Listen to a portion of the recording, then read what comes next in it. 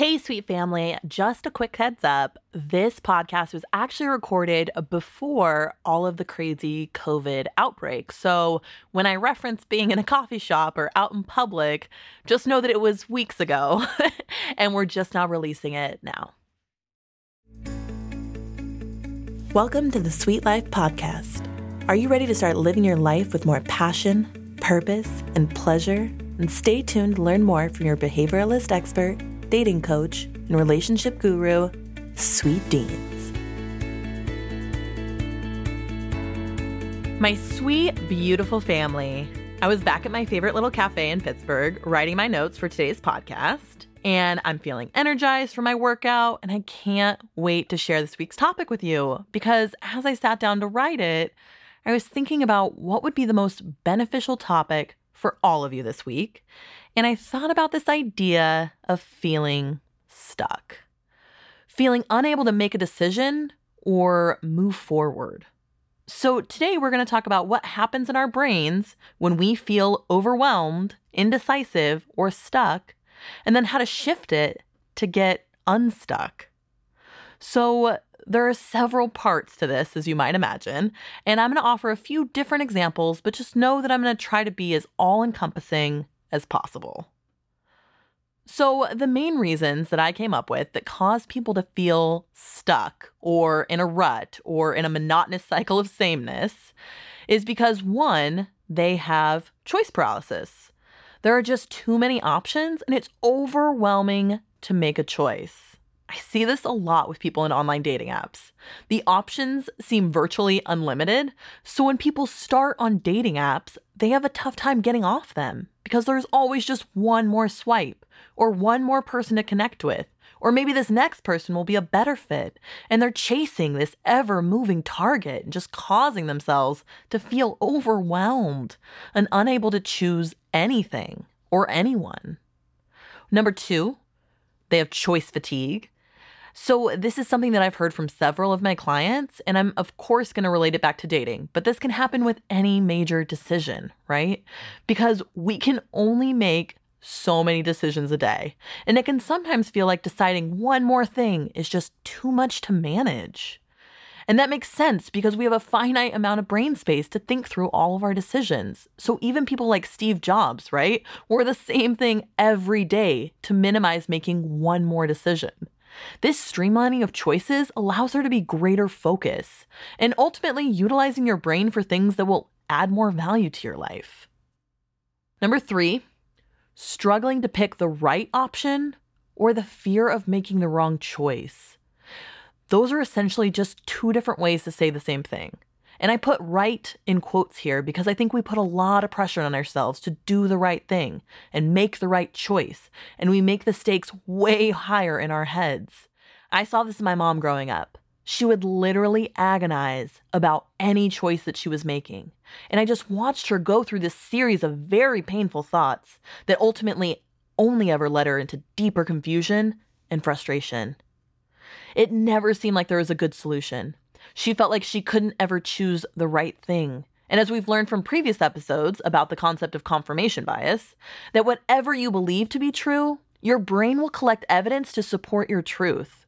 So if she believed that she was constantly making bad choices, it actually didn't matter what she chose. She always felt like it was the wrong thing because her brain collected the evidence to support that truth. And then it took a long time for her to turn those thoughts around. Or number four, you just don't even know that there are other options out there. You feel stuck and you just think that's how life is, or that you have no control over it, or your thoughts about it. You don't realize the possibilities available to you because you've been thinking the same thoughts for so long. You think that's just normal to feel stuck. You don't think another way even exists. I had a client recently tell me that she couldn't be happy until her son got married. She said that every day she wakes up miserable and that she won't be able to experience joy until that happens. It took us a while before we could even get to the idea that it was her choice to feel miserable, that it was an optional thought, and that she actually had the freedom to choose to feel however she wanted. And people do this all the time. I will be happy when, the sun is shining, or my boyfriend brings me flowers, or my crush likes me back.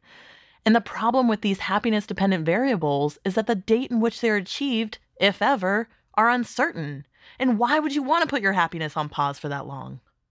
So those are the reasons that I see the most often in my clients that cause this feeling of being stuck. And in order to get into a space where we can get unstuck, we first have to start with awareness. Taking note of how we are feeling and why we are feeling that way is how to begin the exploration of getting to the heart of this. Because I think a lot of us have this overall feeling of dullness or disconnection, and we don't understand exactly what we feel or why we feel that way. We just wake up not feeling well or disengaged from life. So after identifying what it is that you feel and why you feel that way, you can then begin the process of thinking through some different thought frameworks. And I'm going to offer you the way that I think through it, but remember, you're always able to think of things however feels best for you. So let's approach each of the 4 reasons for feeling stuck and some possible thoughts that we can choose that would help us to navigate each one. So choice paralysis has the core thought of there being too many options available to be able to definitively choose one. And a possible way to approach this is to decide what some long-term goals are that you would have, what thoughts, feelings, and actions you might take in the future. So what kind of future are you working towards? And when thinking about future you, try to lay to rest the options that you have and be objective about the goals that you're making. When you finish with that, begin to assess your choices. See how well they align with future you, and begin releasing any non-matches that come up. This allows for more of a big picture view of your life. This can be difficult to do alone, so reach out to someone if that feels difficult. I always talk through these things with my coach on our weekly calls, so I know how valuable it is to be able to bounce ideas off of someone else who can objectively listen without judgment or bias of any kind, and just be in that space with you as you process. The second reason I brought up that can lead you to feeling stuck is choice fatigue. And I see this in my clients who are in jobs where they make a lot of choices, or in parents who constantly have to be making choices for their kiddos. So at the end of the day, they feel like their capacity for decision making is maxed out. And the process of approaching this might be building in moments of rest and reflection, or partnering with someone else who can make certain decisions for you. This happened to my friend last week. He had a test that he had been stressing about all week. And when he finally took it and passed it, the last thing he wanted to do was make any more choices, right? So I took the reins and I told him where we were going out and when we were going. And that was exactly what he needed. It did take him having the awareness of what he was feeling and also the ability to communicate that with me in order for me to make the decisions for him, right? Because if we aren't aware of what we feel or we don't communicate it, then there can be some unintentional friction. When in doubt, communicate your feelings honestly, openly, and often. The third one is the fear of making the wrong choice or needing there to be a right choice. So this one can be a little tricky, right? Because we all want to make wise decisions. However, if you were to remove the thought that there needed to be a right choice and just knew that whatever choice was made would lead you into greater growth and learning, you could essentially eliminate being stuck in this way. This shift in thought takes you from agonizing over what to do and just allows there to be freedom of simply doing and knowing that there are opportunities in everything that you decide. There is nothing more liberating than realizing that you cannot make a mistake. And even if that thought is too crazy for you, maybe start with moving towards neutrality. So instead of living or dying by each choice, maybe start by lowering the stakes. Because you know that you are the one who assigns meaning to each decision. So by identifying what your expectations are of the outcome, you can begin to manage your thoughts around it. This last one is almost impossible to do alone. And you know I'm all about helping y'all to self-coach. But if you don't even know what options are out there, then it's next to impossible to have the awareness to choose a different thought. So this one is probably best to discuss with someone close to you or a coach or someone you trust that can listen objectively without judgment and ask you empowering questions that allow you to explore new thoughts that you might not even know existed inside you. This is really the reason I love coaching so much. I get to be this individual for all of my clients, right?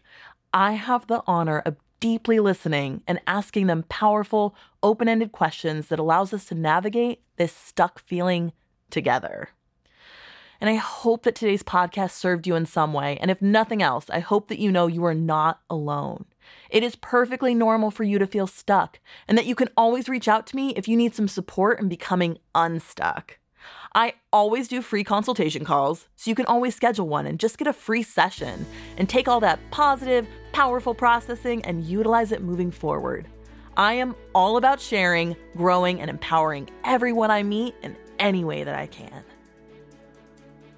If you're loving the Sweet Life podcast and you want to start rewiring your brain right away, take this free 4-day Rewire Your Brain challenge at sweetdeans.com/rewire and click download.